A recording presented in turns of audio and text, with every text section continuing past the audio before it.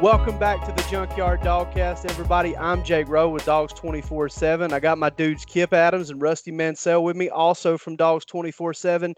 And before we talk about anything else, man, this podcast has gone already above and beyond what we thought would happen in 6 months to a year. We've been really excited with everybody listening. We want to thank everybody for just taking their time out, for listening to us talk Georgia football, listen to us talk Georgia football recruiting, and all Bojangles, everything else. I mean, we love doing this. We've enjoyed it. We've had a lot more fun doing it than I think we would have realized. And just want to really thank everybody else. And Rusty, I know you want that opportunity too. I mean, I called my mom last night and hugged her over the phone. I said, "Mom, I know you're listening all day. You've got to be because we can't get this many amount of plays nationwide. I mean, Oh, I thought you were going to say, Ma, we made it.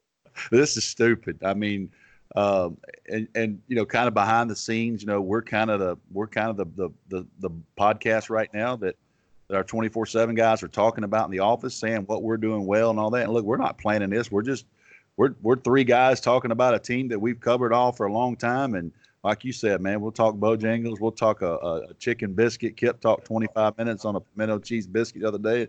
I thought was fantastic. So thanks for everybody, man. I had no idea. We had no idea this was going to take off like this. And, if we're seeing it right, we're the number one college football podcast on Apple iTunes this week. So everybody's listening, man. Thank you so much from all of us. And hell, we're going to have fun with it. Yeah, I got to say, thanks to everyone for all the reviews you guys have left on iTunes and subscribing on there, Spotify, wherever you can. I got to really point out my favorite review that we've had so far is from ABAC0008. It says, Rusty is the man. Kip and Jake are okay also. So I just want to thank you, ABAC, for the review there. We greatly appreciate it. I'll take okay. Thanks, Mom. I'll take okay any day. I really will. Let's jump into some of the stuff we want to talk about today, and obviously the topic du jour, the topic of the week, with already having talked about the Brenton Cox situation, is the fact that Georgia's going to scrimmage for the first time on Saturday, and it's a big scrimmage. And that first one, to me, the second one is where you get the most work done. I think the first one is the most important because the first one is, where Zamir White's probably going to get some live tackling for the first time. It's going to be where Jake Fromm gets to throw in a live situation. Stetson Bennett gets to do the same. You're going to start seeing how that right guard situation is going to play out. And we're not going to get to see a lot of it. So, when I talk about what we're looking for out of that first scrimmage, quote unquote, it's not that. It's what we're really listening for. And there are a lot of different things I'm listening for. And I think it goes without saying, it would if I didn't just say it, that injuries, you want to get out of that thing healthy. I think if you gave Kirby Smart that, he'd probably take it and nothing else. Jake, I'll interrupt right there. I did an interview yesterday, and when they ask about what news is coming out of fall camp right now, and I think you would agree, when there's no news, that's what you want to hear as a Georgia. Amazing news. Specifically about the injury type deal. No news is not good news. It is amazing news as far as that goes. When you're just, no guys, really going awry and doing their own thing. Not a bunch of negative buzz, not really any negative buzz, and no injuries is always huge. And so I think that's the number one thing you're looking for out of this first scrimmage. The second thing, and obviously defaults to number one when you consider that the injuries is just kind of a no-brainer. I'm looking at these position battles. I want to hear a little bit more about them. I reported earlier this week, I believe it was on Monday in Dog Treats, that I think Mark Webb, based on what I'm hearing, has a clear lead for that star/nickel spot. Well, the scrimmage is a chance to see who's the gamer. It may not be a situation where maybe Mark Webb's having great practices, but Devad Wilson's a gamer. Yep. And so when he gets a chance, when the bullets start flying out there and it gets a little wild, maybe Devad Wilson's the better player. And the coaching staff will have to weigh that. And so they'll see that. Right guard is another one. Safety, although, I've seen Otis Reese working behind J.R. Reed more than I have Richard LeCounte. I'm sure he's working behind Richard LeCounte in practice. It seems like Richard has really turned the corner. They're hearing a lot of really good things about him from Kirby Smart, behind the scenes, everything. So that's all of those position battles are things I'm looking for and looking to hear a little bit about. Also, really, really kind of honing in on which freshmen are ready. It's at this point right now, and I've got a story coming up later today where I mentioned this in it, where it's at this point that those freshmen are getting a little worn out. They've practiced harder than they've ever had to practice. They've practiced more days in a row than they've ever had to practice. Today, they'll hold their seventh practice of the preseason. That makes 7 and 8 days. A lot of these guys haven't practiced like that. They haven't been through that kind of grind. And so can they push through that, have a strong scrimmage? You get the feeling that the guys that have been on campus since January may be able to do that. But can those other guys kind of push through that? The George Pickens, the Dominic Blaylocks, Kenny McIntosh, those guys. That is going to be huge for me. And I think that's probably one of the things you want to hear. The freshman wall. Can they push past that freshman wall? And Kirby in the past, I found it interesting. He's the first coach, definitely not the first coach I've heard talk about the freshman wall. I mean, you go back, Mark Richt, Jim Donnan. I remember reading stuff about Jim Donnan in the paper where he would talk about it back when I was in high school even. And you've heard other coaches. I know Jim Harbaugh brought it up last offseason. The wall is real. All freshmen hit it. But Kirby's the first guy I've ever heard talk about what gets him through it is just maturity, is the ability to say, hey, I'm not at my best right now, but got to get better tomorrow. Got to get better the next day. Got to get better the next play. And so that in and of itself, that's what leads me to kind of believe that guys like Dominic Blaylock, a guy that I've heard so much about over the past couple months about his maturity level, is the kind of guy who can push through that and be that way. And then lastly, one of the real big things I'm looking for out of this scrimmage that may not necessarily be at the forefront right now with everything that's going on is I'm looking. I think the defense should win the day. Now, does that mean I think Georgia's in trouble if the defense doesn't win today? Not at all. But there are two things at play here. One is the fact that Georgia's looking to create all these havoc plays. They want to create these big plays. If you can create PBUs and interceptions and sacks and tackles for a loss against this offensive line and against this offense that does such a good job taking care of the football, the forced fumbles and everything like that, then you can do it against anybody. And if that's what I'm hearing out of this first scrimmage, I think that's a really good thing. Also, another thing that I'm pretty high on is the fact that defense is supposed to be head of the offense right now. You've got a lot of young receivers. You've got Jake Fromm trying to build a rapport with a bunch of different receivers. The defense is supposed to win the day. So if the defense doesn't, I may be a tad bit concerned. Maybe in the back of my mind, I may be a tad bit concerned. I love the talent Georgia has on defense. I love the fact that they're going to play maybe 30 guys, 25 guys at the very least when you count all of those defensive linemen. 5 inside linebackers have a chance to play. 6 outside linebackers have a chance to play. You look right there. You add those guys up with just the upperclassmen, defensive linemen plus Jordan Davis. Right there, just in that group right there, you've got 20 guys plus the secondary. So they're going to play a ton of guys, and I love that about this defense. But I really think, in when I really break this down, that I want to hear some good things about this defense after the first scrimmage, because I don't have a ton of questions from the offense. And even if I do, I think this offense is going to continue to improve as the passing game starts to settle in.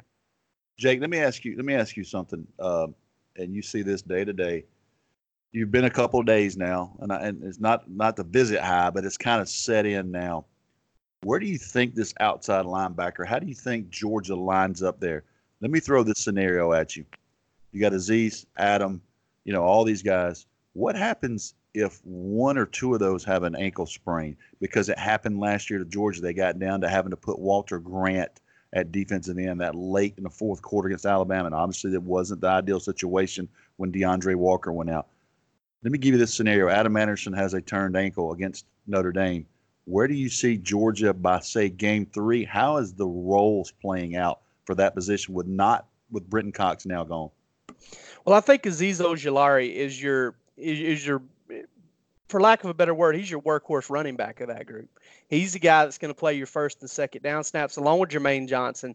But I think Azeez, having been on campus a year and knowing the defense as well as he knows it, based on the fact that they sent him up for interviews last night, and listen, if you don't pay very close attention to what Georgia does, if you don't pay very close attention to anything, pay close attention to who they send up to talk to us for interviews, because those are the guys that are on the leadership team. Those are the guys that they're depending on, and it's almost like clockwork. When they send a guy up to talk to us and it's kind of new, that guy ends up playing a big role. And I think Azeez Ojulari is in for that role. I think Jermaine Johnson's obviously right there. I mean, I couldn't be more impressed with that kid just in practice every day. The motor, the work ethic, and the physical makeup's a no-brainer. One of the best looking guys on the hoof that I've ever seen in a Georgia uniform. I mean, he's really impressive.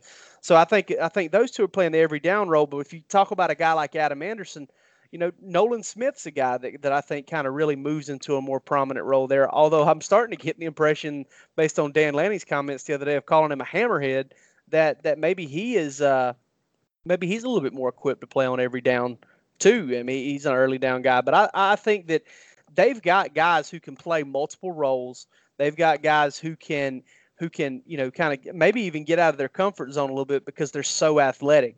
And listen, I'll say this about the outside linebacker group, and it may not be pleasing for everybody to hear. There's no production coming back here. I mean, almost none. I think Walter Grant, who is a space player, is your leading tackler for a loss and sack guy, career-wise in terms of production in games. It's all potential. Now, I believe wholeheartedly in that potential, but ultimately – it comes down to these guys having to prove it in real game action. And when you start talking about, well, Georgia wants to increase their havoc rate to 20%. They want tackles for loss. They want sacks and pass breakups, forced fumbles, and things like that. They're going to be relying on a very, very, very talented group, but a group that has also got some question marks because it's not like they've done it 10, 12 Saturdays in the fall before, and that's going to be really important for this group. Can you imagine how big in taking Jermaine Johnson as a junior college player last year? And obviously he's ultra talented, but Georgia recruiting a junior college player, how big that was now that Brent Cox is not there. And they got a guy that's more physically ready, even though Nolan Smith is ready. I think mentally as a freshman, a 6'6", 250-pound guy is invaluable right now to give that depth and how massive. I mean, you know what I mean? Just that body frame to hold on to what's coming Notre Dame, what's coming Texas A&M, those types of things. So I was just interested in your take on that. That was a big discussion all week for us on the boards everywhere, but it tells you where Georgia is, man. They lost a 5-star, pretty damn good football player. And right now, there's not panic. They've got depth. They got dudes over there, and that tells you where they are, especially in that outside linebacker room. Let me ask you, what's one thing you're looking for coming out of this scrimmage? You'll have some. You'll be talking to sources. You'll have some buzz. You'll hear some of it. What are you looking for? Really, man, I don't cover the team, so I observe and listen to you and read your stuff and talk to people. I am so interested in this wide receiver group because I'm telling you, Georgia's got answered. They check every box to me at every position. I mean, it goes down to special teams guys. Y'all know I love a kicker. We go all the way down to special teams. I even think Jake Cromata is going to have a better year. This wide receiver group is going to tell the tale for Georgia. And I'm just very interested in how it plays out, not just Saturday, but how it plays out this season. But I want to see if Dominique Blaylock is doing what we think and what we hear he's doing. Is he going to step in there and really push Demetrius Robertson to make him better? But I'm really interested in the wide receiver group. I'm interested, and all three of you agree with me on this because we think he's undervalued right now. Man, I can't wait to see how James Coley uses James Cook. What about Q-Kip? What I know you kind of cover the team like Rusty from afar, but is there anything that you've picked up through preseason camp or anything like that has you kind of intrigued going into this first scrimmage? We talk about this outside linebacker group and kind of, it's a little green as far as production. I want to see basically the opposite from the secondary. They got a lot of guys coming back as far as experience between Richard LeCount and J.R. Reed at safety. I mean, that safety tandem should be on paper one of the better ones in the country, just as far as, again, that experience. that tackling production. Those guys should be running the defense. They should, never be out of position at this point. And then, I want to see what Tyson Campbell looks like in year 2. He got thrown in last year, just thrown into the fire. And, toward the end of the year, we saw Eric Stokes really come on strong. Now everyone's kind of mentioned him as that breakout player. This is a secondary that lost its first ever Jim Thorpe Award winner. And, there's a chance when you look at the overall quality of play at the end of the season, we could be talking about this position group, not just the strength of the defense, but being better than last season. So I want to see how they look, and I want to see, where Tyrique Stevenson fits into this. Dan Lanning, the coaching staff, they're really high on him and just his ability as a playmaker. He's a guy that can play multiple positions in that secondary. Was a huge recruiting win for Georgia. I want to see just kind of where he fits in coming off the bench. Where is he playing nickel? Is he practicing outside corner? Where is he contributing? And where does he fit in year 1? Because, again, last year we saw some freshmen in the secondary, play a lot of snaps. Can Tyrique kind of be that guy that steals some snaps from some older guys on the team? And does he give the coaching staff basically an ultimatum that, I need to get on the field because that he's that kind of playmaker? Then maybe they have to make that choice. Like, guys, we got to get this guy in the field. He's just a different kind of player. That's what I want to see. If he can be that guy in his first year, and if that position group can be basically the star of this defense and potentially the team. I found it kind of interesting that Dan Lanning, gushed about Tyrique Stevenson when he talked to the media on Monday, talked about how big time of a playmaker he was. Eric Stokes did the same thing yesterday, talked about how he was kind of like a receiver, the way he tracks the ball and makes plays on the ball, and sometimes he just kind of wows them with some of the plays he makes. He's definitely a guy we're going to be writing about here pretty soon, and it'll be interesting to see how they get him involved. But Tyson Campbell's the one who intrigues me because low key, very, very little buzz around this. He is one of the most important players for Georgia this season because he's got 10 starts under his belt, right? He's got a lot of experience. And not only that, he's 6'2", and he's a sprinter. He's a guy that can absolutely fly. The tools are off the charts for that kid, but he's got to regain that confidence. He really bounced back well in the Sugar Bowl, which is why I think folks have kind of given him the benefit of the doubt and maybe assuming that he's going to get over the hump that he ran into last year. But once again, got to do it on the field, and I'm really interested to see kind of how he performs not only in the first couple scrimmages, but later on down the line and during the season, because he's a key player for Georgia, and he's seen enough football, he's experienced enough to think that if he wins that starting cornerback spot and he's there, that's the guy you want to win it because of how much football he's played, and you would rather ease DJ Daniel and Tyrique Stevenson and those guys into it a little bit more, and let a guy that's pretty much a veteran at this point with as much as much as he's seen and as much as he's prepared for, let him kind of shoulder the heavy load, especially early on in the season. You can now relive the best moments of the UEFA Champions League 24/7. The UEFA Champions League channel is a new 24-hour streaming channel serving nonstop goals, highlights, and full match replays from the world's most prestigious club competition. Reminisce on your favorite moments, legendary players, and brilliant goals with the UEFA Champions League channel, streaming around the clock on Pluto TV and the CBS Sports app. Rusty, you were on the road this week, and you've seen a lot, as you always do. Road warrior all over the place. Can't go road dog. That goes to Adam Gillespie over at 680. So we'll call you road warrior, and I'm sure you'll take it. But what did you see? And talk to us about some of the stuff that kind of caught your eye this week. Well, I went to Marietta first on Wednesday and watched them practice there, probably hour and a half with Coach Morgan and his staff. And tell you what, man, that team right there, they opened with Rome on TV, Corky Kell. It's going to be a very interesting matchup because outside the tackles, they do have some big offensive linemen for the first time in front of Harrison Bailey, but my goodness, they're outside wide receivers. I got Ricky White coming over from Wheeler, who's committed to Michigan State now. He is eligible.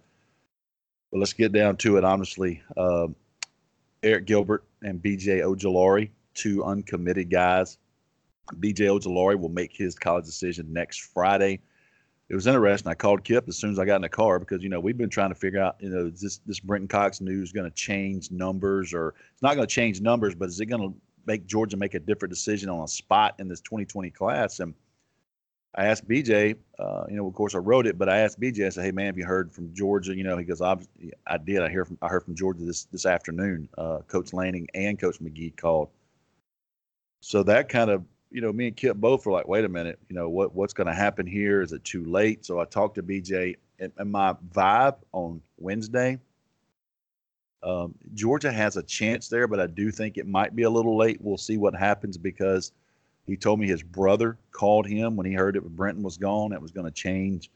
They needed more pass rushers. So when your brother's involved with this, and you start talking as a family, and let's just say that my gut feeling right now is LSU, probably a little over Auburn.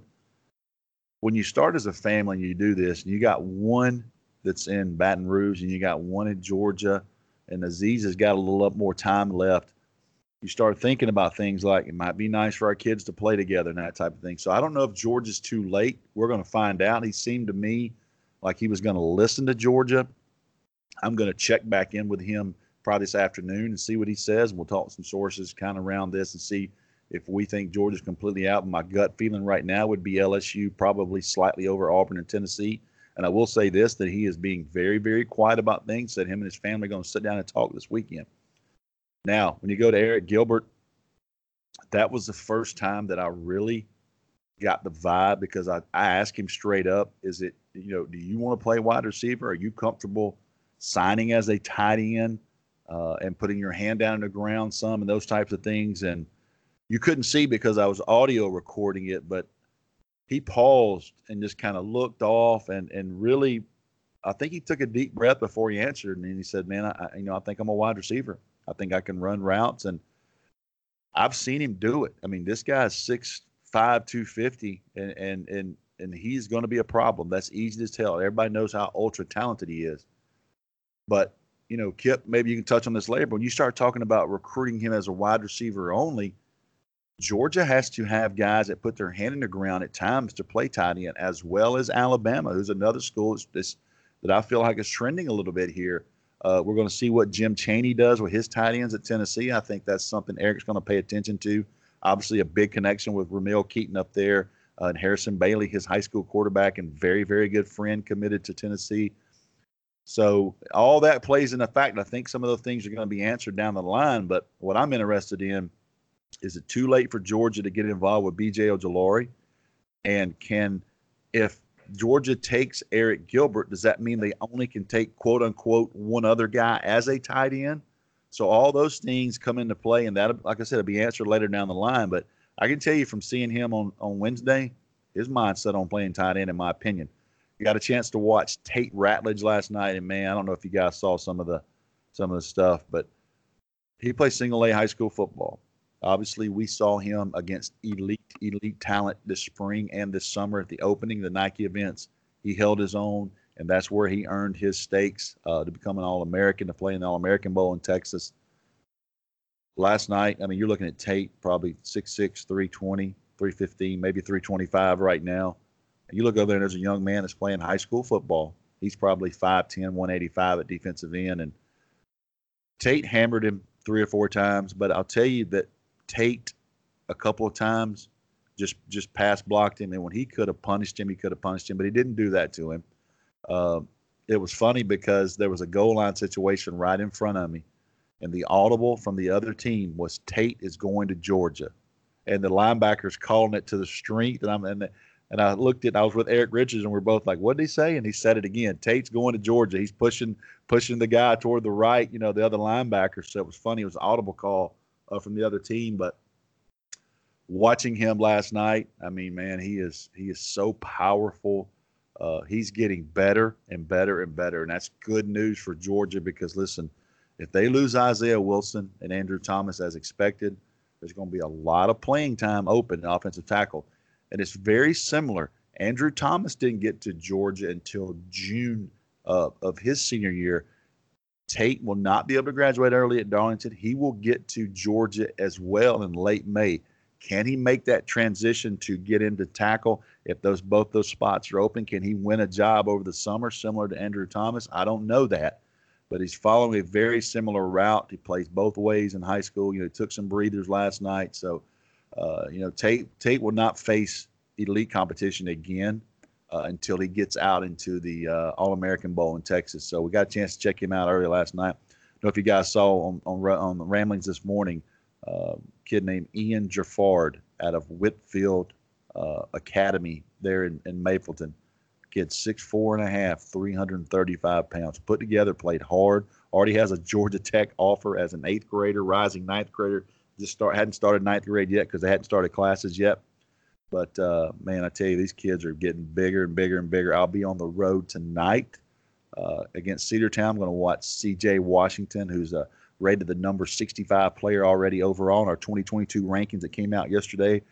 Barton loves his measurables, 340-pound bench, 315-pound power clean, 500-pound squatter, and a 6'2", 205-pound frame. He runs track. Oh, yeah, by the way, works out with Nick Chubb every morning. So also get a good close-up, one more look at Kobe Pryor now that he's not sharing carries. So no, he's not going to Georgia, but I'm also interested in him for the state of Georgia 24/7. So on the road a little bit this week. High school football kicked off, man, last night. It was great to hear bands and cheerleaders and just kind of – I looked at that last night and thought, man, I'm starting here, and I'm going to end at Georgia State this year where the Georgia high school state champions are. No longer in the Mercedes-Benz. It's going to be at Georgia State. It's going to be outside, and we will talk about that as it gets closer, but that is very interesting to me. Kip, I want to rewind a little bit and get your thoughts on Arik Gilbert as a wide receiver. What do you've seen the kid and you've watched him, you've seen film on him. You saw him out at the opening. Is that something he can do? Because you don't see very many 250-pound wide receivers. You don't. And I mean, I'll say I haven't seen a lot of guys like Arik Gilbert, just as far as his overall athleticism, the size that he brings to the table. He's a guy that, I would have some questions. If we're talking pure wide receiver, he's going to be a measurement mismatch for regular defensive backs. I mean, they're going to have to put, a linebacker on him and maybe a safety over the top as well. But again, as far as a route runner, as far as just getting that separation on every snap, it is a question mark for me. He can play split out. He could, that's not a problem. Playing it full time and that being his primary position is something that, I would take some pause in projecting him that way. But that's what he wants to do. That's the pitch that he wants from colleges. And so, that's my main question. If you're Georgia, they haven't switched gears really in that recruitment of him as far as what they're really telling him. If you ask him which schools tell him receiver, he'll mention a school like Tennessee, and then he'll also say, now everyone's telling him he can play wherever he wants because they know that's what the pitch is. But I think Gilbert knows which schools are being completely serious about it. And if you're Georgia, we already have guys that are committed at wide receiver. You got 3 guys on board already. The whole plan is to take 2 tight ends. So you got to make that call. You're Todd Hartley. This is where it's really interesting. Arik Gilbert's probably going to be in Athens for that Notre Dame game for his official visit, right, Rusty? That is the plan as of right now. I asked him that. He goes, yeah, I think so. But I do think he'll be at Georgia unless he's committed somewhere else. And you never say never. I don't expect that. But I would be surprised if Arik Gilbert's not in Athens. And that's going to be a massive weekend. That one. When you think about that, I don't know how the staff's going to handle it. I really don't. They've got a building full of folks over there set to work, and they're going to be outnumbered probably in a big way for that whole thing. Yeah, if you're Todd Hartley, how are you going to handle? You got your top 3 tight end targets. Possibly the top 3 tight ends in the country, and Arik Gilbert, Theo Johnson out of Canada, and then you're bringing in Darnell Washington out of Las Vegas. You're going to have your guys, You're trying to get to those guys. You're going to have potentially at this point, when we record this podcast, all three of them in Athens, 4 official visits the same weekend. It's one of those scenarios where if you're Todd Hartley, you're feeling really good, but you're sweating heavily at the same time. Now, one thing I do want to kind of discuss here is this whole Eric Gilbert thing and wrapping up on him. A lot of times, and you guys correct me if I'm wrong, these guys know, and I'm sure Eric knows that there's a possibility he's going to end up at tight end at the next level. But what these guys are really looking for, and I know that sometimes fans hear, well, this so and so wants to play this position, so and so wants to play that position. He's a prima donna. He can't do that. Whatever. All they're looking for is a legit shot. And when it comes down to evaluating what school he wants to go to, it's probably going to play a big role in his decision. Who's going to give me a real chance to play wide receiver? Who's genuine? It still always comes down to those relationships and the built trust. And he's going to try to find out, hey, who's actually going to give him a real deal shot to play the tight end position, and that's what's actually going to ultimately end up mattering. And I think people look, and Jake, we'll talk X and O here just for a second. Look at a guy like Evan Ingram out of Hillgrove High School who went into the first round as a tight end for the Giants. Evan Ingram ain't blocking a 9 technique in the NFL. That guy's in the slot, and he's running routes, and he's creating mismatches. So there's different definitions of tight end at Georgia and Alabama specifically, and I would imagine with Tennessee now. You're going to put your hand down, you're going to block. Now, can you run routes and all that be in passing game? Yes, you can spread out because Eric Gilbert is a different dude. Now, there's not many like him like we're talking about, but there's also different definitions of tight end. You take Evan Ingram as a perfect example. I mean, that guy's not blocking anybody. He is going down the field, and he's using his athleticism in the slot and causing problems with NFL safeties to cover him. Absolutely. And Eric Gilbert's not Evan Ingram because he already weighs 30 more pounds than Evan Ingram, and hell of a big high school, absolutely. Yeah, absolutely. I remember seeing Evan Ingram at McEachern High School in one of the All-Star games post senior season, and I fell in love with him. It was the first time I'd ever seen him in person, and I was thinking to myself, I mean, he grew up in my wife's neighborhood. I didn't even know who he was. But and my wife remembered, she about 6 doors down, she remembered seeing him as a kid and knowing him a little bit, knowing Mackenzie, his sister, who played basketball at Georgia. But he's a different cat in terms of his ability to run routes and catch passes. And if Eric Gilbert has that skill set at 250 pounds, he might be a little bit of a unicorn. I mean, he might be his own guy. He might start his own category. Going forward, and it'll be interesting to see how that works out, because those relationships are what's going to prevail, because whoever he trusts the most to give him the shot he desires is who's going to end up getting his signature. Let's move forward to another guy, Caleb Williams, a guy that we've talked about here on the podcast before, 5-star quarterback. Has an announcement coming up, I think somewhere close to the end of the month, maybe right dead at the end of the month. And you have been able to kind of dig around and find out exactly what's going on there. Can you give us kind of the scoop there and what's going on? Yeah, Jake, Caleb Williams put out a tweet a couple days ago talking about how August 30th was going to be a special day. And, when you get on social media, I always warn everyone to just kind of, don't overreact to everything. Don't read too much into it. But again, this is a high-profile prospect. The guy that we have is the number 1 dual-threat quarterback in the 2021 class. So right now he's a 5-star in the 24/7 Sports composite. So you're going to have a lot of eyes on everything you put out there. So I checked with Caleb. He's kept me updated. I check with him every week to see what's going on. And he told me, I said, hey, are you announcing something that day? And he's like, no announcement right now. As of right now, he's saying that it's his first football game. Gonzaga, he plays at Gonzaga in Washington, D.C. They play a monster schedule. I believe they open with American Heritage, but it's just one of the toughest schedules in the country.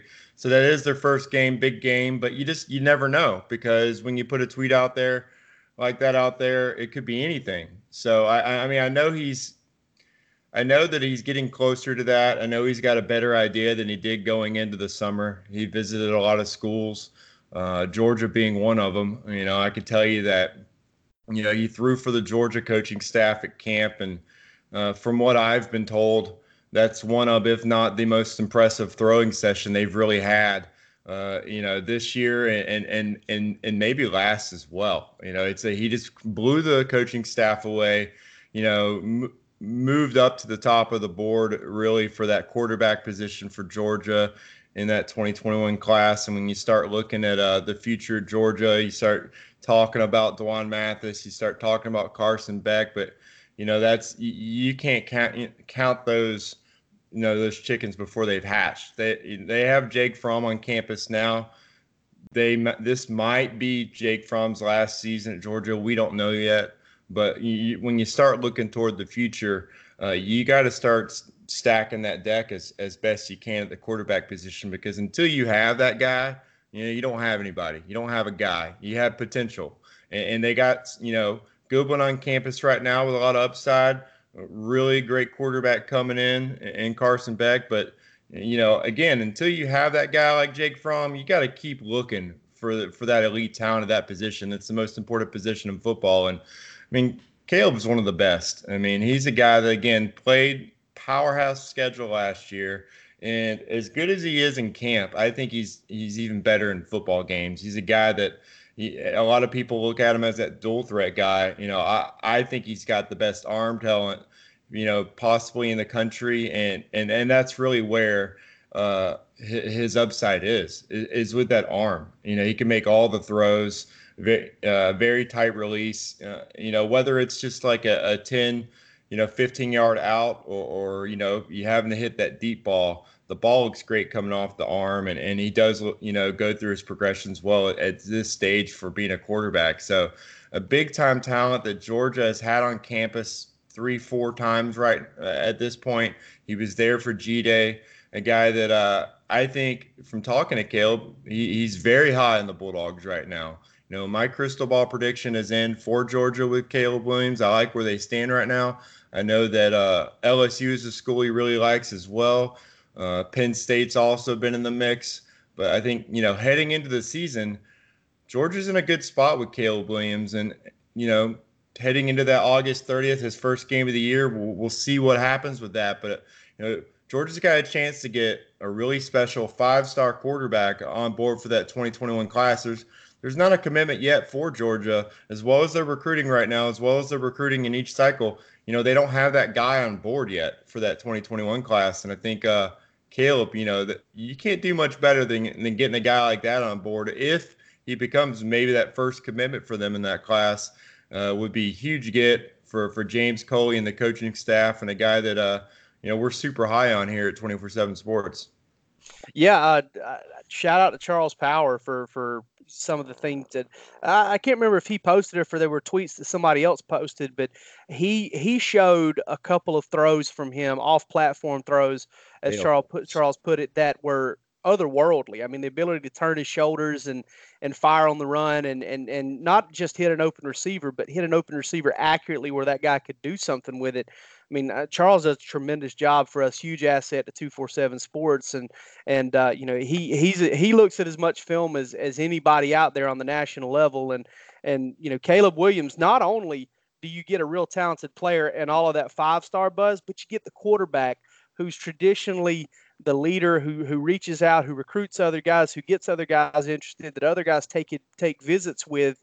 You know, these guys join up. And I've always been a guy to kind of downplay how much one guy can recruit another and get them there, because ultimately, like I said, it comes down to those relationships. But sometimes that guy can help you get some kids on campus. You know, when it's 50-50 Georgia or Auburn, 50-50 Georgia or LSU for a visit this weekend, sometimes that guy can swing it and let the coaching staff do their job. It becomes a little bit of a team effort, and what a massive get that would be for Georgia to start off the 2020 class. Yeah, I mean, right now, I think you look at where Caleb is, it's really tough to read. He's not going to give a lot out there, but he's also honest with me. You know, every time I talk to him, he's like, everything's kind of still the same and still trying to figure things out. if I'm trying to predict what's going to happen now, I think he's still going to try to squeeze in some visits during the season and potentially make this decision maybe shortly after his junior season. But it's really interesting because when you look at this 2021 class, there are a lot of quarterbacks already committed to programs. I mean, when you look at guys like Brock Vandegrift being committed to Oklahoma, you look at Carlos Del Rio at McEachern, he's committed to Florida. But this nationally in this cycle, a lot of these quarterbacks are off the board before they even start their junior season. And typically we see in the past we've seen these guys usually make that decision the spring after their junior season, before they head in their senior season. And we talked about quarterbacks being kind of the first guys to go off the board for their class. But now we're talking about these guys being committed before their junior season even starts. It just shows, that the process is being accelerated so much that college staffs and support staffs, they're having to make major evaluations at a position that is really tough to evaluate. I've always tried to at least wait until that junior season is over for a quarterback to start trying to pick these guys apart and see what you can see from these guys. Colleges are having to get these guys to throw in summer camp and make decisions off those summer camps. I know that's a very hot topic on the Junkyard in general in recruiting, is talking about quarterbacks 7-on-7. What kind of value can you get from summer throwing sessions? It looks like a lot of these colleges are getting enough value to accept commitments from quarterback prospects. And it's really intriguing to me to see these major evals taking place at that position at such an early stage in the process. Yeah, and it's going to be interesting to follow that for sure. And as I always say at the end of every show, I think it kind of is a little bit of a bat signal that everything's going to get wrapped up. But we'll have it covered for you at Dogs 247. I don't think anybody does it any better. Some may do it just as well, but I feel like we'd get it done as well as anybody. We'll have that covered. We'll have the first preseason scrimmage covered. All next week of practice. Kickoff is, I think, officially 22 days away at this point. So we're down into the Richard Samuel, Nate McBride territory of kickoff. Olandis Gary, all those great number 22s that work for Georgia. And like I said, we'll have it covered, and we're excited. We're excited for Nashville and going to get a chance to talk to some dog fans out there. Hopefully have a little bit more word on what's going to happen as far as our get-together out there. But for today's episode of the Junkyard Dogcast, I'm Jake Rowe with Dogs 247. Kip and Rusty killed it as always, and we'll see you guys next week.